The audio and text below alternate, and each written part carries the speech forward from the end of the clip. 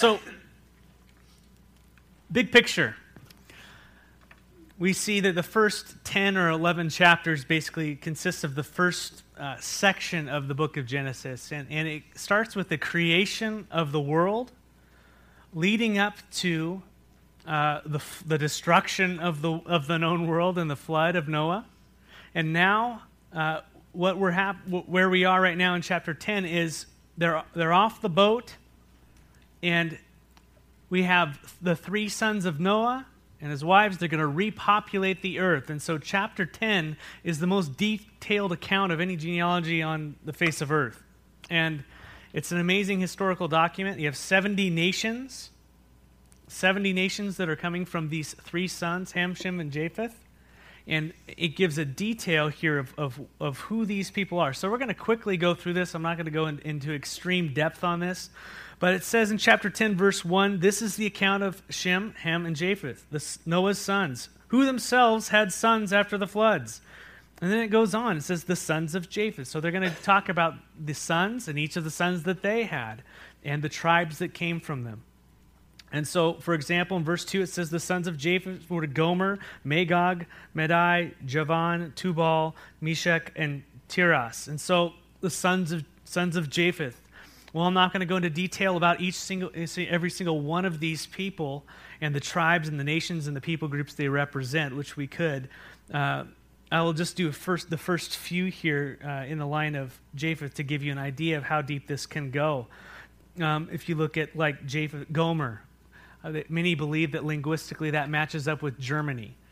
And Magog is a derivative of Moscow. And so you have these people who might be coming from the northern tribe, so to speak, coming from the line of Japheth. But I'm not going to go into all that detail. If you want to do that, you can study that. I can give you notes on that. But the main idea here in chapter 10 is there are 70 nations that are listed that are repopulating the earth after the flood. And each one of these names, again, has significance in the ancient world.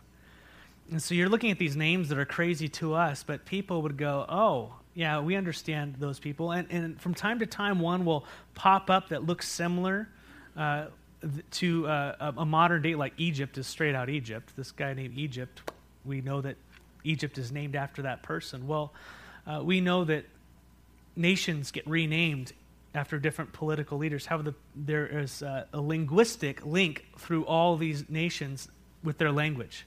And so that's how they tie it together.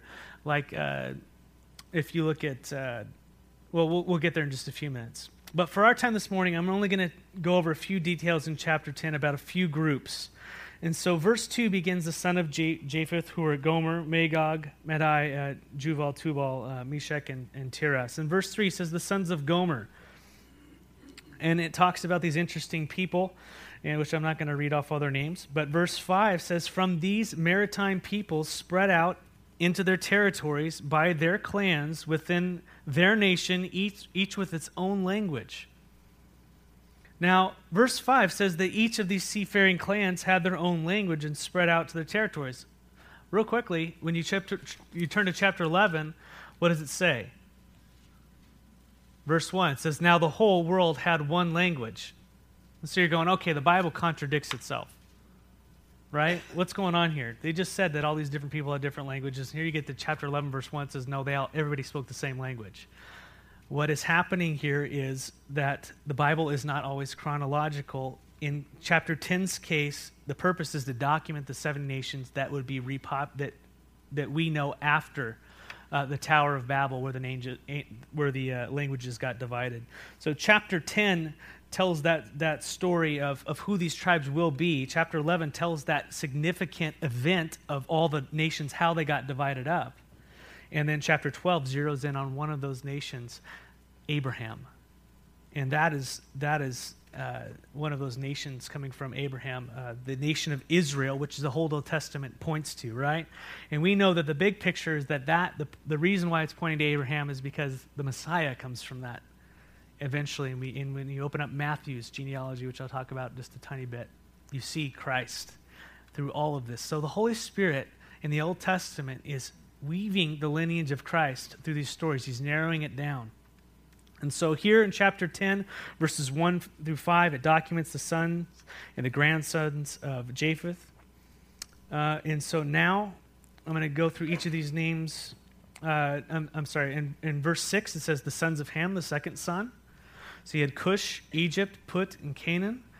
And so Ham, the descendants of these people, were populated Africa and the Far East. And so I know that's really fun, but we can see Egypt there and some Put and Canaan. Those things are familiar biblical terms. Verse 7, and it talks about the sons of Cush. So it starts describing each one of these people. And specifically, when the Bible points out one of these names and gives us a detail, I want to go into it just for a second. And it says in verse 8, it says, Cush was the father of Nimrod, who became a mighty warrior on the earth. And he was a mighty hunter before the Lord. And this is why it is said, like Nimrod, a mighty hunter before the Lord. Thank you for the clarification. The first centers of his kingdom were Babylon, Uruk, Akkad, and Calneh in Shinar. And so Nimrod, he was a mighty warrior on the earth. The Bible is pointing out this guy for a reason. He was a mighty warrior on the earth, but not in a good way. He ruled over Babel, which would be Babylon, right? Eventually. It's the first organized rebellion of humans against God. His name, Nimrod itself, it means let us rebel. So when you call someone a Nimrod, it's because they're rebellious, right? Like Nimrod, the mighty hunter before the Lord. And so this is a saying that developed because of Nimrod's actions and because of his character. The context shows that it's not a compliment. It's not a compliment. The idea and the context shows that Nimrod was an offense before the face of God. And so there's some different commentaries. I want to read just one by Boyce. He says, this is not about Nimrod's ability to hunt wild game. He was not a hunter of animals. He was a hunter of men, a warrior. It was through his ability to fight and kill and rule ruthlessly that his kingdom of the Euphrates valleys, city-states, was consolidated. And so he was one of the first world dictators, Nimrod. And we'll see that in chapter 11. That's why it points him out, because it's under his leadership that they come to Babel. But Ginsburg quotes from a Jewish legend, and of course take these with a grain of salt, please. It says, the great success that attended all of Nimrod's undertakings produced a sinister effect. Men no longer trusted in God, but rather in their own prowess and ability to which Nimrod tried to convert the whole world. And so this guy was a mighty hunter of men. He was a warrior and all these types of things. Ultimately, the first world leader will be similar to the last world leader, the Antichrist. And that's the connection there. I think Genesis, wherever you see a beginning, the Revelation has the end of it. And so for more details on Nimrod and Babylon, you can check out our study through Revelation chapter 17 and 18 specifically. It's online. So verse 15 through 20 speaks of the rest of the descendants of Ham under Canaan. And you're going to recognize some of those names, the Hittites, the Jebusites, the Amorites, the Perizzites, and all these other people. Verse 20. Verse 21. Sons were also born to Shem. So this is the third son, whose older brother was Japheth. Shem was the ancestor of all the sons of Eber. And the sons of Shem, Elam, Ashur, Arphaxad, Lud, and Aram. Now, it goes on to explain the rest of the descendants. We're not going to get into that, but the one you want to underline there is Arphaxad, because that is where Abram comes from, and we will get to that a little bit later. Verse 32. These are the clans of Noah's sons, according to the lines of descent within their nations. And from these the nations spread out over the earth after the flood. Chapter 10, done. Pretty amazing, huh? I know you guys want me to do that every time, but no. Chapter 11 is going to tell us why and how these nations spread out. So chapter 11, a significant reason why there are different people groups here. Now, the whole world had one language and a common speech. And as people moved eastward, they found a plain in Shinar. Who is the person who set up these cities in Shinar? Nimrod, right, you bet. And they settled there.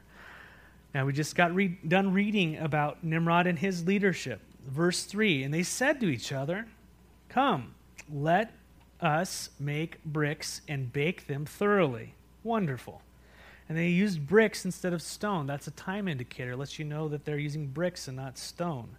And tar for mortar. Verse 4, and then they said, "Come, let us build ourselves a city with a tower that reaches to the heavens, so that we may make a name for ourselves. Otherwise, we will be scattered over the face of the whole earth." Now, many of you were in our Genesis class, and we made some observations on this section. The first is that term, "let us." Let us. All the people gathered together, and they had this unity. This term, "let us," speaks of unity. They were unified in what?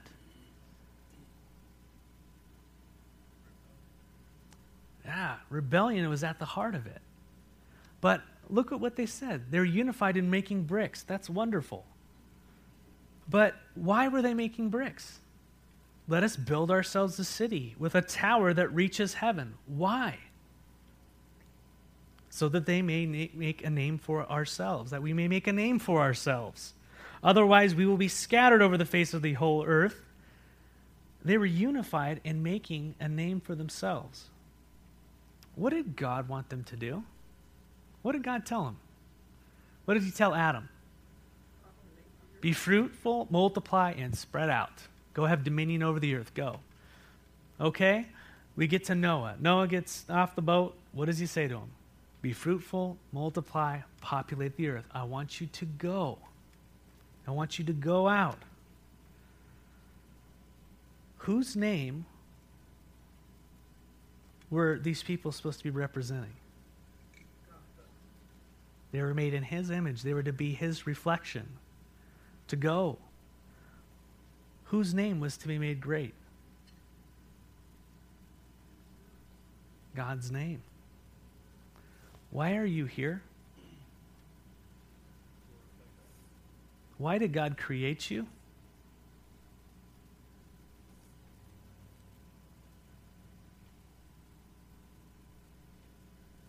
Maybe to make his name known?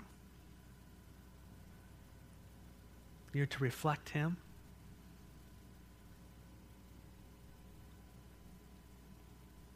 It's very interesting when you have the disciples and you have a resurrected Christ, and he speaks to his disciples. What does he tell them? He tells them to wait till the Holy Spirit, right?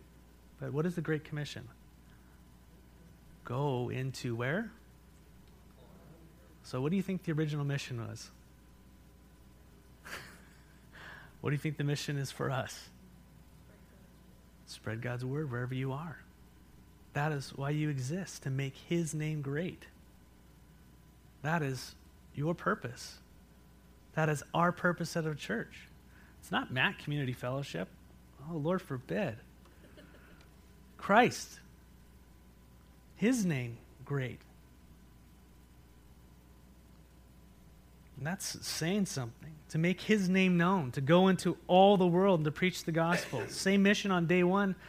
Here we are, day whatever. Same mission. Did you know that, I know you know this, but this is rhetorical, obviously. Did you know that your actions, what you do with your time, your money, your family, your resources, reflect your beliefs?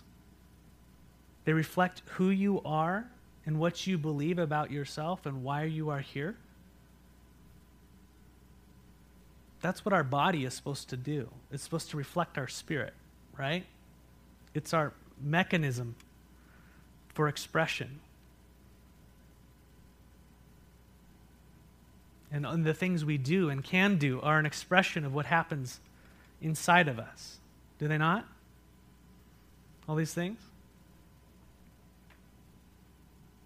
The people in Genesis 11 here, they made bricks. Why did they make bricks? To build themselves a city with a tower that reaches in the heavens. Now, was that the chief goal? To make a house in a city? To make a tower that reaches the heavens? So what? What's the purpose behind of why they did what they did?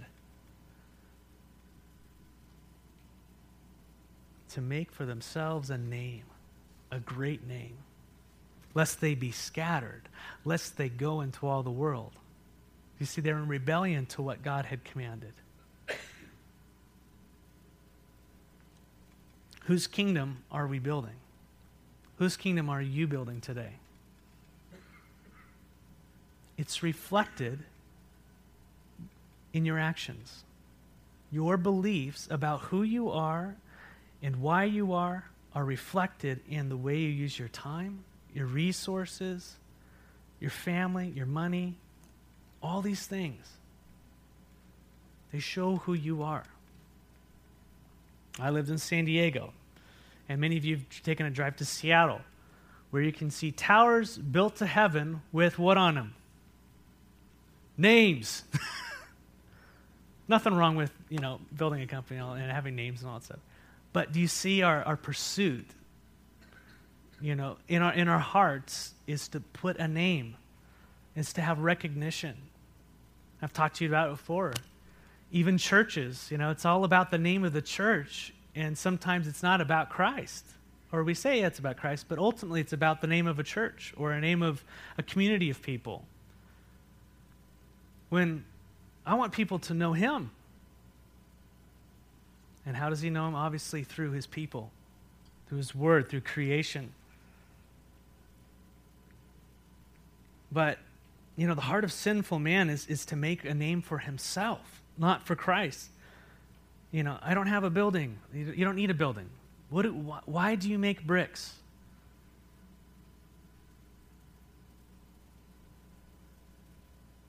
Nothing wrong with making bricks to build a house, to have a family, to have all these things. There's nothing wrong with those things.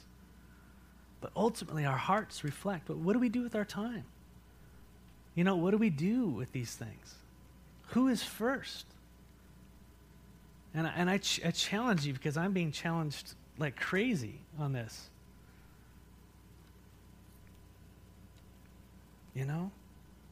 What are we building, and what are we building upon? This is my question. Church, you're here to make known the name of Jesus Christ, not your own. We exist to worship and to proclaim Christ crucified, not to build our name. And I wrote down, we have died to Nimrod and his leadership and have chosen to declare Jesus as Lord of all. And this speaks of unity. What are we unified in? We can have unity and it can be totally off. We must be unified under Him. His Word. Did you know that His name is what we're to declare? But do you know what God even places above His name? His Word is above His name. That's a different economy. Talk about branding, name recognition. His Word is above His name. How important should that be in our lives?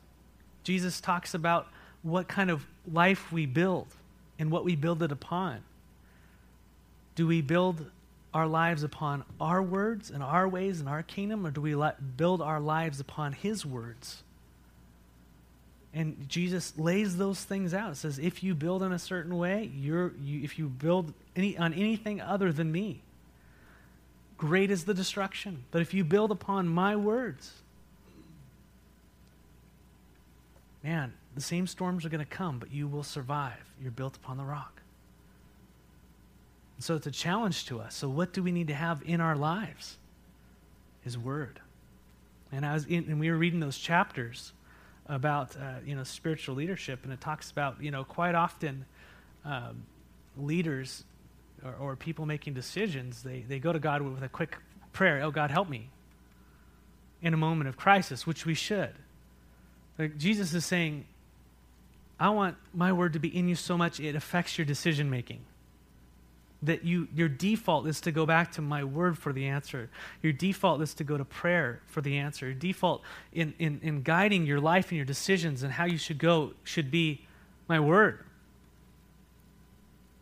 Because the default for us is not.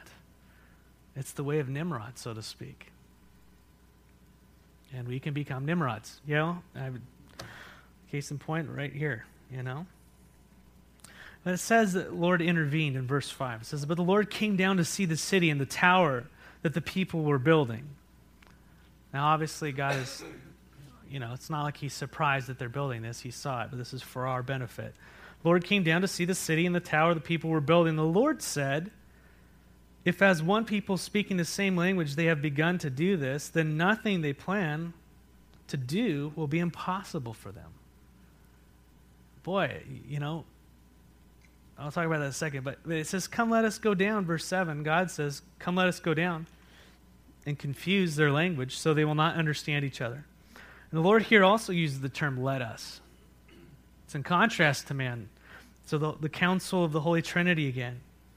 God, the three in one, let us go down and confuse their language. And so, verse 8, the Lord scattered them from there over all the earth. And they stopped building the city.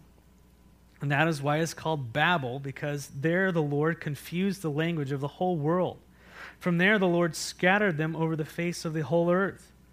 And so God thwarted man's plan by confusing their language, and obviously no communication. You don't have unity if you're not communicating. No unity, nothing can be built. And I think that's a lesson that we can learn from if we reverse engineer that. We're to be unified under Christ. We're going to have godly communication, talking back and forth with one another. We're to be getting our DNA, our plans from His Word. When you come to a life situation where you are having a struggle, we are to be going to the examples that God set in Scripture about what these other brothers and sisters in times past went through and how God worked into their life for the answer. We're to be going to the words of Christ to say, God, what do I do in this situation? And He will speak. He has spoken. And His Spirit will meet you where you are. But how many of us don't want to take the time to do that? I praise God that I have to study for you every week. You know what I mean? It's so much easier to Google the answer. It's so much easier to, whatever it is. God wants you to walk with Him day after day, to give you to speak to your heart, line it up with this Word, to be leading and guiding you so that you are building His kingdom, right? We're to be unified, not in our plan, but in Christ. We're to be building upon the rock, obviously the words of Christ. We're to be doing His will, which is declaring His name. And not just in words, it should be reflection of who we are and our priorities and how we act in circumstances. So this week, my challenge to you is to ask yourself, what am I here for? And don't answer that. Go seek God on it. Go find out why you're here. Don't just go, I'm here to do this because Go ask. Go find out your Creator. Why are you here? How is this reflected in what I do with my time and resources?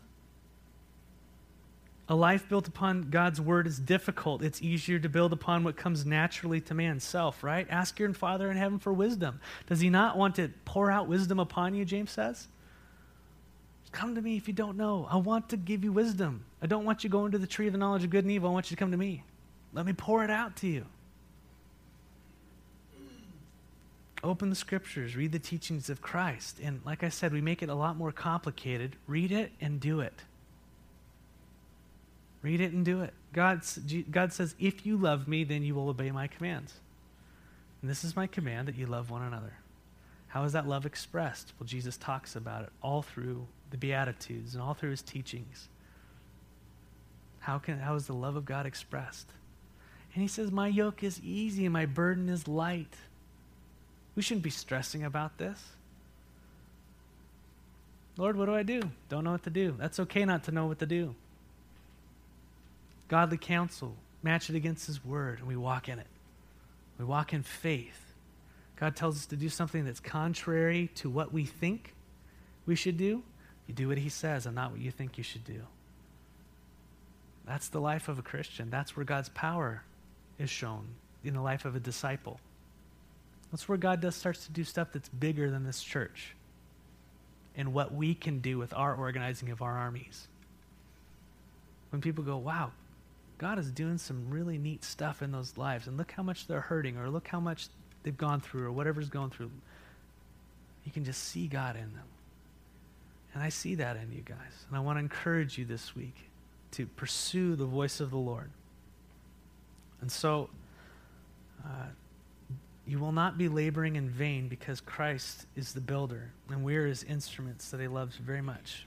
So let him use you this week. Go to him. Encourage you every week. And so let's pray. I'm going to keep this one short today. Father, we lift up your word, Lord, and we lift up this scenario where men gather together and to build a name for themselves.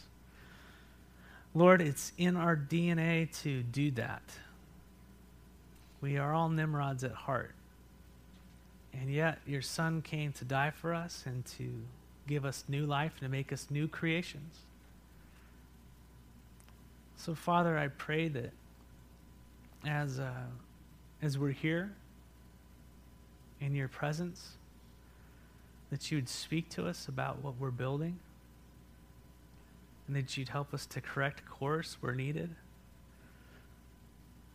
It's a difficult road, Lord. It's narrow.